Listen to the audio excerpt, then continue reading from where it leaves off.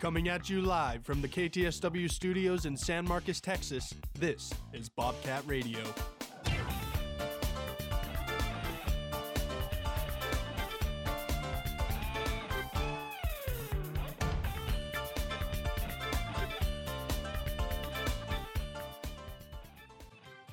Good morning, Bobcat and Rattler fans, and welcome to this Halloween edition of Bobcat Radio. Here on the 31st of October. This is your host, Colton Gibson, and today I'm joined by my producer, Justin Brown, and co-host Ryan Liguez. And we have a scary amount to cover this morning after a loaded weekend of sports action. But before we get started, let's throw it to Ryan for a quick word from our sponsor. Twin Peaks Restaurant and Sports Bar is the sponsor of this broadcast of Bobcat Radio, located on the northbound frontage road of I-35 at Guadalupe Street in San Marcos. Twin Peaks has bites, wings, burgers, sandwiches, and more. Info and menu at twinpeaksrestaurant.com. Twin Peaks, eats, drinks, scenic views. Thank you, Ryan. We're going to get started today with two teams that are wrapping up their seasons, and one of them even starting their conference tournament. That, of course, is the Texas State soccer team. They now hold a record of 12-4-2 overall, coming off of a 1-0 win versus App State Mountaineers this past Thursday. This was senior night. They celebrated 5 seniors on the Bobcat soccer team, and the game was won with a late goal, game-winning goal by Kira Gonzalez, who also earned herself the Sun Belt Offensive Player of the Week. So now the Bobcats head into the conference tournament. They clinched the 5th seed in the tournament with that win. So, what do you think the Bobcats need to do to keep with their success and make sure that they, get their money's worth in the tournament? I think they just need to do what they did Thursday night. I was there at the game, and this was probably one of the most aggressive games I've seen them. They were pushing hard on App State's side of the field, and they knew what was going on. They knew what was riding on the game. It was senior night. This game meant that they would get a bye for the Sun Belt playoffs, and so they were going out and really competing out there. And it was a tough game. They were pushing App State's side of the field, but their goalie was really holding on. There was a lot of times, the ball would hit the crossbar and, they would huddle around, the goal just trying to kick it in, and that goalie was just staying in there. And, there was a lot of energy, a lot of emotion from that team. There was a lot of chirping going on between both sides. It was really good to see. They were really in for the game. But, just do what they can just do what they did Thursday and keep it aggressive, keep pushing. Then, I think they'll be pretty set for this playoffs. I mean, this is what you want to see in a senior night performance. It's your last time playing, on the field, and we see players like Kira Gonzalez in the 77th minute. She gets that goal for the Bobcats and, propels them past this App State team. And when you're watching this game, Ryan, as you mentioned, it was a little chippy out there. If you look, the aggression on both sides of the field was really apparent. You saw players falling on the ground. We've seen players like Matty Goss, Kira Gonzalez. They were getting hit by other players, and App State, they didn't want the Bobcats to get that win. And also, they were also kind of competing for that playoff seeding because, the Bobcats now, that was their final game. And now they're going to be going into the Sun Belt Conference tournament that I believe starts today, October 31st. But yes, they'll be entering now as a 4th seed. But yeah, just a really good performance at home. And the fans did show up despite the chilly weather. I saw you there, Ryan. I saw plenty of other people there. And it was just a great game to have the, final game of the season. And afterward, all the players got together and they actually read speeches to each other, to the girls that were graduating. So it was just a really good moment for the fans and the team. Yeah, it definitely came at the right moment. They, had been struggling, lost a few games in a row, a couple by 3 goals after, the only team they did that to is TCU. But this season has definitely been an accomplishment for the Bobcats, thanks to their 5 seniors that they honored on Thursday, which were Kamari Williams, Kira Gonzalez, Bailey Peschel, Avery Theis, and Lindsay Salisbury. So, but as you mentioned, Justin, the tournament now starts, and the Bobcats' first game will be Wednesday, November 2nd at 6:30 p.m. when they take on the number 4 seed JMU, James Madison University Dukes, in Foley, Alabama, and that game will be on ESPN+. But now we will talk about some Texas State volleyball, who aren't quite to their tournament, but they are really finalizing their position at the top in that tournament after a weekend of wins, 2 wins, a 3-0 and 3-2 win over Arkansas State this past Friday and Saturday. It was just dominance again. Janelle Fitzgerald, Emily DeWalt, the same names you always say, they keep doing their thing. Yeah, talking about dominance with Emily DeWalt, I mean, 56-50. That's getting 56 assists on Saturday night. That is just ridiculous. And, Janelle Fitzgerald, she did pretty well, for on Friday and Saturday, but pretty quiet for her typical numbers that she's been having the past week or so. But, they were still able to edge out both wins against Arkansas State. And, Hewitt was talking about it, and he was like, Saturday was kind of a sluggish game, but, it's better to take, positives from a win than a loss. So, they kind of were a little sluggish on Saturday, but, he knows that they can look at it, improve, and get ready for the next game. Oh, most definitely. And a point to mention in this Friday game that they had, Janelle Fitzgerald in that third set, she ended up she is the program leader in kills for Texas State. So, that's the record that she's going to hold, and she might hold for a while. She's doing amazing things. We've seen game after game. There was a whole middle school there. This is something I want to mention. On this Friday game, after the game, there was a post-game interview on ESPN Plus, and there was a middle school that I don't know if it was the school that she went to growing up, but there was hundreds of kids swarmed around her at the table with their phones out. I don't know if Janelle Fitzgerald, if y'all know, she is famous on TikTok, does have a good following of over 200,000. So yeah, Janelle Fitzgerald, she's showing up and she's giving great kills. And also, as you mentioned, Emily DeWalt, the assist leader in the Sun Belt Conference right now. I don't know how many, she's won 6 Setter of the week awards this year. Like 25 now, probably. She's at 25, So this volleyball team really has to prepare themselves for the Sun Belt tournament. There's teams like JMU that they're going to see, the team they did see, and they gave them one of their first losses at home that they've received in years, in some, a long while. But to mention about this Arkansas State team, before they even got to Strahan Arena to play the Bobcats, they lost 16 sets in a row. So Arkansas State, I feel for them. Hopefully this program can bounce back from that. I've seen them, prevalent in recent, past years. But yeah, the Bobcats take care of things at home. Yeah, well, while we're on the subject of streaks, their win on Saturday was their 10th conference win of the season, which marked the 10th consecutive season now that the Bobcats have won double-digit regular season Sun Belt matches. So, Coach Sean Hewitt hasn't been here for all 10 of those seasons, but the greatness of Texas State volleyball just keeps continuing. And obviously with the tournament coming up, they're going to want to keep that going and, try to get another conference championship. Oh, yeah, 100%. I think they could do it. Sean Hewitt, we've seen in recent years, they went to the NCAA tournament for 4 years in a row, and last year was one of their first years they haven't. And they're taking that all the way to the Sun Belt tournament. They're using that as fuel for their Flames. We have Emily DeWalt, Janelle Fitzgerald, players that deserve to be recognized in the NCAA tournament.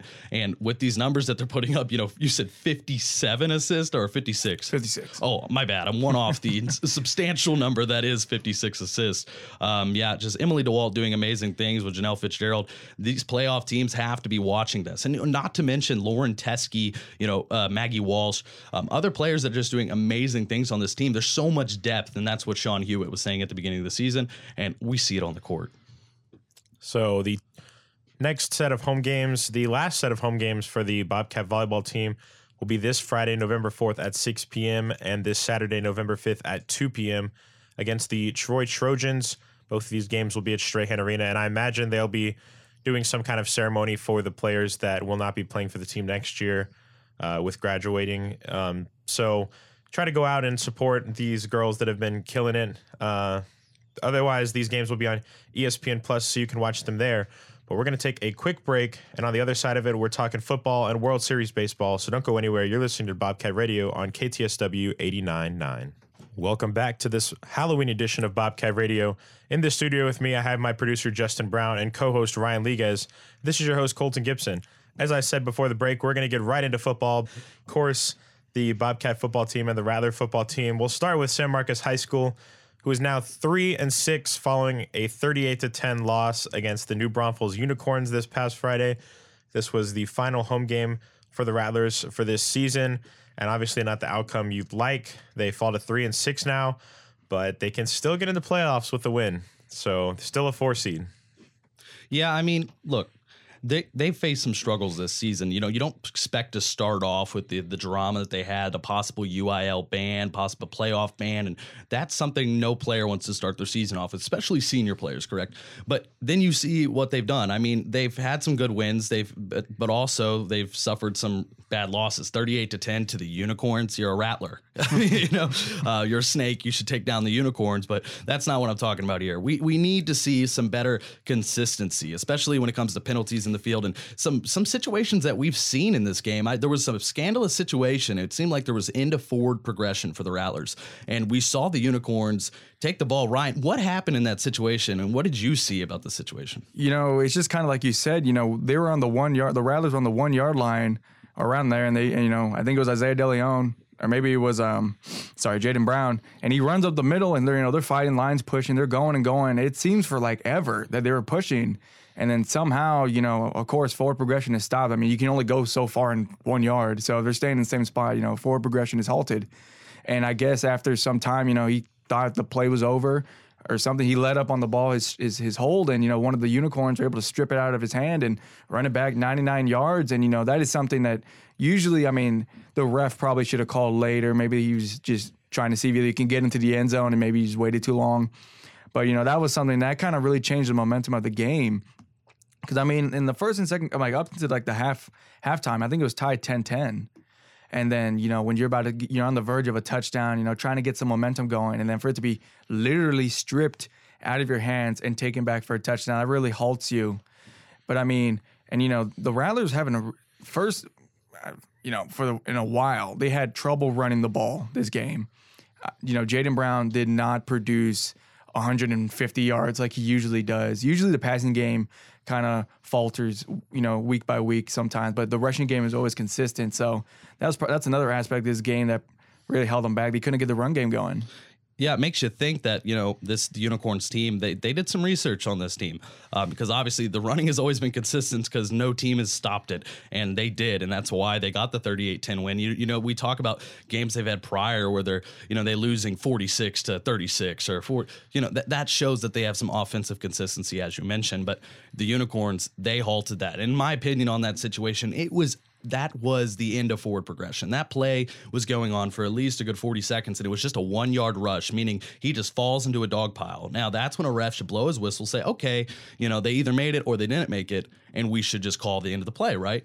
But no, Rattler fans were very angered many fans were very angered to see that 99-yard return that me personally, when I saw it on the video, I saw it on Twitter. There was a video from the sideline, and to me, I looked like that player just stripped the ball out of someone's hands that was obviously on the ground, and he runs it 99 yards. And apparently, since the ref wasn't as quick on the whistle, they get more points. So that's something that's really something that's not normal, though. It's not something that happens often. It's something you can't blame your team for. That's just, bad officiating right there. But yeah, no, the Rattlers just, they need to clean up that consistency. Like, we need to have better running offense next game. You got to have that if you try and have a playoff appearance. When I look at this game, though, like the touchdown from that turnover was only one of 5 turnovers that the Rattlers had all night. And even if that one score doesn't happen, if you're just looking based off the score, it's still 31-10. You still have 3 touchdowns lost in there somewhere. So I don't really know that this one turnover is, decided the game in any way. I think it's one of those just like, oh yeah, we lost this game because that happened. Yeah, no, that was just one touchdown out. Like, even though if that wouldn't have happened, as you mentioned, they would have. You still need to get 25 more points on the board, 26 more points on the board to even tie the game right there. So, yeah, I mean, just as you mentioned, Colton, there's some things that happen like that, but it didn't really impact that much because I know it was towards the end of the game, I presume. But yeah, no, just the Rattlers need to just clean up if they want to go to the playoffs. Like I said, they are 3-6 now, which puts them into a strange situation. There is now a 3-way tie for 4th place in the district. They take 4 to playoffs, and they're now in a 3-way tie for the 4th spot with East Central and Schertz Clemens, which leads to the next game, which will be this Friday, November 4th, the final game of the Rattlers' regular season. They travel to San Antonio to take on the East Central Hornets. That will be at 7:30, and this game will be on KTSW. And the way this is going to work is if the Rattlers win, they get in. So it's win to get in. But if East Central wins and Schertz Clemens loses, then East Central will get in. So somebody's going to get that spot, and it's going to be decided this Friday. We will just have to see who it will be. And, hopefully it's some Rattler playoff football, but they haven't really set themselves up for success, in my opinion. And another team that has kind of been shooting themselves in the foot a lot recently will be the also 3-win Texas State Bobcat football team. They were on a bye week this past week, so not much to talk about, but they do have a game against a team that they should beat this Saturday, the ULM Warhawks. I know, Justin, you have a stat about how many games they've lost in a row, but hopefully they can find out how to get a win this week.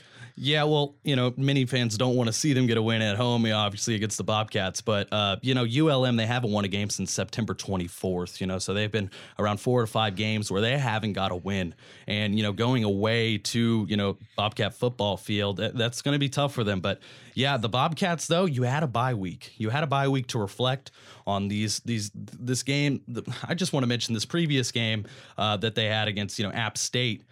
They were going to win that, and they really have to think about those decisions that occurred in that. It just honestly, I just think the Bobcat team just really needs to just to focus right now. You have 3 wins, and no one, Jake Spavital, he's in the hot seat right now as a coach. You were expected to bring this team a bowl game, and that hasn't occurred.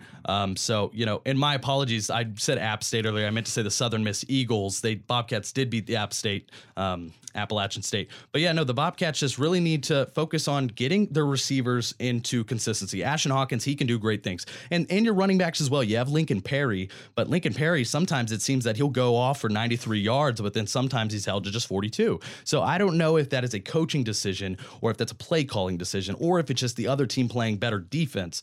But you just need to make better play calling and get the consistency in the running back and offensive game.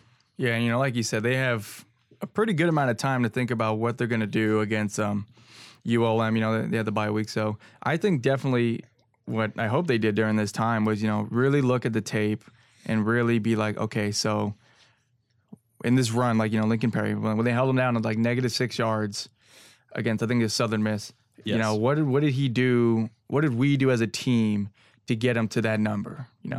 Was it the line folding? Was him not looking at the right gaps? Was it just timing was off a little bit? Really they have, to have 2 weeks, you can really nitpick at everything that you've done in this whole season and really see where the errors are, where the inconsistencies are.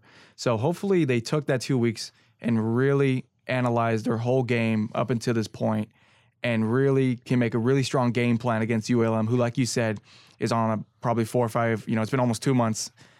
On Saturday, it'll be probably 2 months since their last win. And where can they take advantage of them, and also where can they explode in places that they probably haven't before? Obviously the end goal of this season is to get a bowl game. That's been the goal since day one, and it's still possible to be bowl eligible. You need 6 wins. We have 3. Obviously, you think the Yale Monroe game is a win. The Bobcats should win that game, and then they follow up with games against South Alabama, Arkansas State, and Louisiana. I think South Alabama's probably no. All those teams I feel like are really manageable teams to beat. So, do y'all think that the bowl game is even still a possibility? They need to win 3 out of the next 4. Well, Colton, we thought when we saw this Southern Miss game, the game that was scheduled to be our homecoming game, that was scheduled to be a win. They beat us with 2 walk-on quarterbacks that were switching back and forth throughout the game. So there's no such thing as a game that we're expected to win. The Bobcats just need to play their best game. Now, what I will say is this. The bye week has given them an opportunity, one unique opportunity. What we know is that this defensive team has been on the field all game, because it seems like the offense, when you're held to -6 yards, you're holding it's just 3 and out, 3 and out, 3 and out every single time. That means 3 plays, it's a 4th down, we'll just put special teams on, and then defense shows up. Now they've had a week. The defense has had a week to prepare their bodies to focus on what they need to do, and I think the defense won't be that exhausted if they had a bye week. But yeah, bowl eligibility means you need to have an undefeated next 3 games, and I haven't seen the Bobcats go on a 3-game win streak. I don't think it's since I've came here to this university. So it's just going to be tough, and Jake Spavital's definitely in the hot seat with this bowl game, because many fans were angered to see the way that the game ended against Southern Miss Eagles. That was the last home game we had, and as I mentioned, there was 1 minute left in the game. Lane Hatcher throws a beautiful 73-yard pass to Ashton Hawkins. Boom, we're ahead by 2 points. Well, guess what? The Bobcats on defense, what happened? I don't know. Southern Miss Eagles throws a Hail Mary pass all the way down the field, and they win the game with like 30 seconds left. So definitely a hard loss, and Jake Spavital needs to clean up from that. And definitely, like, this is a great opportunity at home. You're playing against a team that hasn't won since September. So this is a great opportunity for this team to get some momentum into those next few games. So the next game, as I said, will be this Saturday, November 5th at 4 p.m. They will be at the ULM Warhawks, and that game will be on ESPN Plus or on KTSW as the Bobcats try to break their little losing streak that they've got going. But we will zoom out of San Marcos area and take a look at some national news. And what else would we start with than the World Series, which is in full swing right now? It is a 1-1 tie series going into Game 3, which is tonight at 7 o'clock. The pitching matchup will be Lance McCullers Jr. for the Astros and Noah Syndergaard for the Philadelphia Phillies. Guys, it's an even series, whole new series starting today, basically. What's going to happen? You know, this is where the Astros start getting hot. Their bats are starting to get hot. The pitching crew is going to need to come up this game. Like you said, Lance McCullers, he didn't really play most of this season because he was injured, came back, did phenomenal. And, you know, he's done pretty well in these postseason, in the past games in the postseason. So hopefully he can come out, you know. And this is also, like I'm talking about our Astros pitching crew. You got to look at the Phillies pitching crew. They're starting to get a little tight. I remember one time, I think maybe last week on BCR, you said, you know, after, you know, Wheeler and Nola, they're kind of starting to go down in terms of depth. And while the Astros, they keep it going. So it's going to be nice to see how Noah Syndergaard can play in this postseason. Well, here's what I have to say. If you look at that last match, you know, the Astros win 5-2. And a big reason to this was what happened in that first inning. And I will share a little factoid with you. The Astros are the first team ever in World Series history to start the game off with 3 extra base hits. And that is what happened. And I'm not talking just 3 extra base hits. I'm talking 3 extra base hits within the first 3 pitches. That is not how you want to start your game off if you're Philly. And that's really what the Astros are all about, right? They're trying to build that momentum early on, but that's going to be tough to do in Philadelphia. If you don't know anything about Philadelphia, the fans are very passionate in Philadelphia, as all people in the East Coast are very passionate about their sports. So, you know, the Astros are going to go into a new environment. They're used to playing the Yankees. They're used to playing the Dodgers. No, it's the Phillies now. And they have players like Kyle Schwarber, who thought he hit a home run in Minute Maid Park, but it was determined to be a foul ball. So he hits another one, and Tucker gets him out. So, you know, just the Astros really have to clean up on, you know, they just have to play their best pitching. You got Lance McCullers. He's a great pitcher for these Astros. We've seen him do great things before. And not to mention just the amazing performance by, wasn't it the pitcher in this last game? Was it Framer Valdez? Yeah. Mm-hmm. Framer Valdez did amazing. I know he had like 9 strikeouts in that game. And that's something that I don't know if this is his first World Series or not. I believe so. I mean, there's some great acquisitions on this team. You got Jeremy Pena, who's ALCS player, the conference player of the year, and he did great things. He hit some, he was one of the first extra base hits that happened in that first inning. So yeah, the Astros, you know, they just really have to ride that momentum. It's a tied series, and there's some great pitching. But you know, as you mentioned, you know, after Aaron Nola, I don't know much to have. You know, I don't know what their pitching rotation looks like, and if they can even, you know, really do anything to this amazing batting lineup on the Astros. When I looked at Game 2, I think that really was what I thought that the series was going to be like all around. The Astros just kind of looked better. It's a better team on paper. In the regular season, they performed better. The Astros just looked like a better team. Zach Wheeler was supposed to be one of the Phillies' best pitchers. And, you know, I remember I was watching the broadcast, and the first thing that the guy calling the game said was, you know, Altuve has kind of had a slow postseason.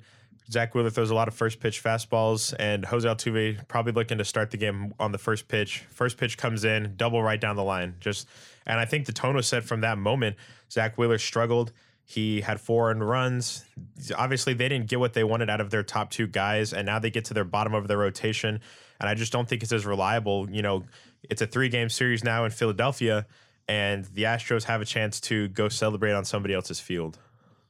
Yeah, I like that you mentioned that their 2 best pitchers. I mean, they have faced some things that they did not expect. You know, we did have Justin Verlander in the beginning of the season.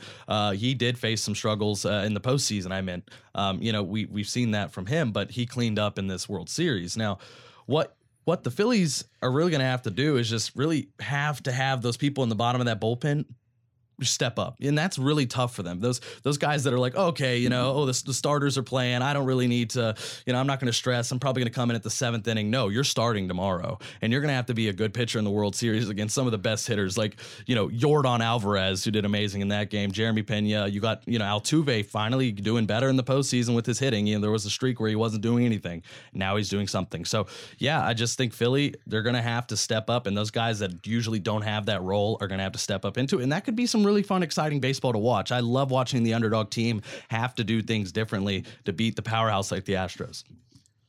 So like I said, game 3 will be tonight at 7 o'clock in Philadelphia. So see who takes the 2-1 series lead. And before we wrap up, I just wanted to get a little Halloween-ish segment in there. So, go around talking about your Halloween costume and what is your ideal candy that you'd be getting from someone's house. Well, if you know what I look like, I have really long curly blonde hair, and I really decided I was going to be Napoleon Dynamite. So I had a Vote for Pedro shirt and some jeans and my curly hair and the glasses, and people were saying I look like Dahmer. I was like, no, please no. But my favorite candy, now this is controversial, but the best Halloween candy in the United States is candy corn. People don't look at me weird. Candy corn is great. How about you, Ryan? Oh, well, in terms of costume, and I'm kind of dressing the part a little bit more in flannel, but I wish I had my longer hair, but I would love to try and do like a Eddie Vedder. Anybody know any Pearl Jam fans? I kind of have some of the pieces to make myself look like Eddie Vedder. I'll like paint a goatee on me or something, but that'd be my costume, just trying to look like Eddie Vedder. Dude's a beast. In terms of candy, this was this is something that most people didn't like. I'm a Dots guy. When I go walk around with my little Halloween basket, going door to door, I'm like, do you have Dots? Please give me Dots. Dots are my Halloween candy. Yeah, you're the only one too. No, I also dressed up over the weekend, and I went out to Academy, and I got some baseball pants and the high socks, and I went as a Houston Astro. Unfortunately, that was the night of game 1, so I didn't get to see a win that night. I even had the trash can out, and I was banging the trash can, so Altuve hit a walk-off home run, and it didn't work this time. You should have been at the game. You're in the wrong spot. It doesn't work as well as it used to, apparently.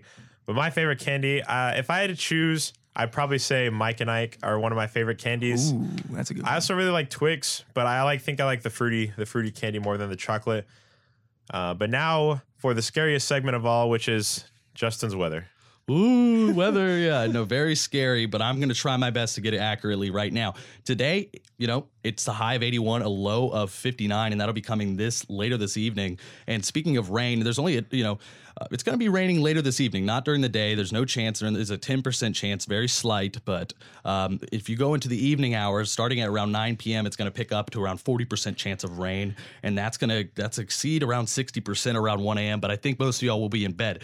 But speaking for the next few days, I just wanted to tell y'all the Halloween forecast. If anyone's trick-or-treating this evening, you should be fine. Rain's not going to be starting until around, later this evening, as I mentioned, past 10 p.m. So if you don't stay out too late, you should be fine. But for the next few days of the week, what's the rain looking like? Tuesday, tomorrow, you got a high of 77, a low of 60 with a 42% chance of rain. So bring a poncho and bring an umbrella. Wednesday, a high of 80 and low of 66. Thursday, you got a 41% chance of rain and a high of 83 and a low of 69. And then Friday, you have to bring a jacket. 65% chance of thunderstorms, and bring some rain boots maybe, because it does flood a little bit on campus. But yes, that was your spooky weather forecast from Justin. Well, that is all of our time for today. So make sure to keep up with everything Texas State and San Marcos related by following us at KTSW Sports on Twitter, Instagram, and YouTube. For Justin Brown and Ryan Liguez, I'm Colton Gibson. Thank you for listening into this Halloween edition on this Monday for Bobcat Radio. Have a great rest of your day, and we hope you tune back in at the same time on Wednesday. Now let's get you back to the other side of radio.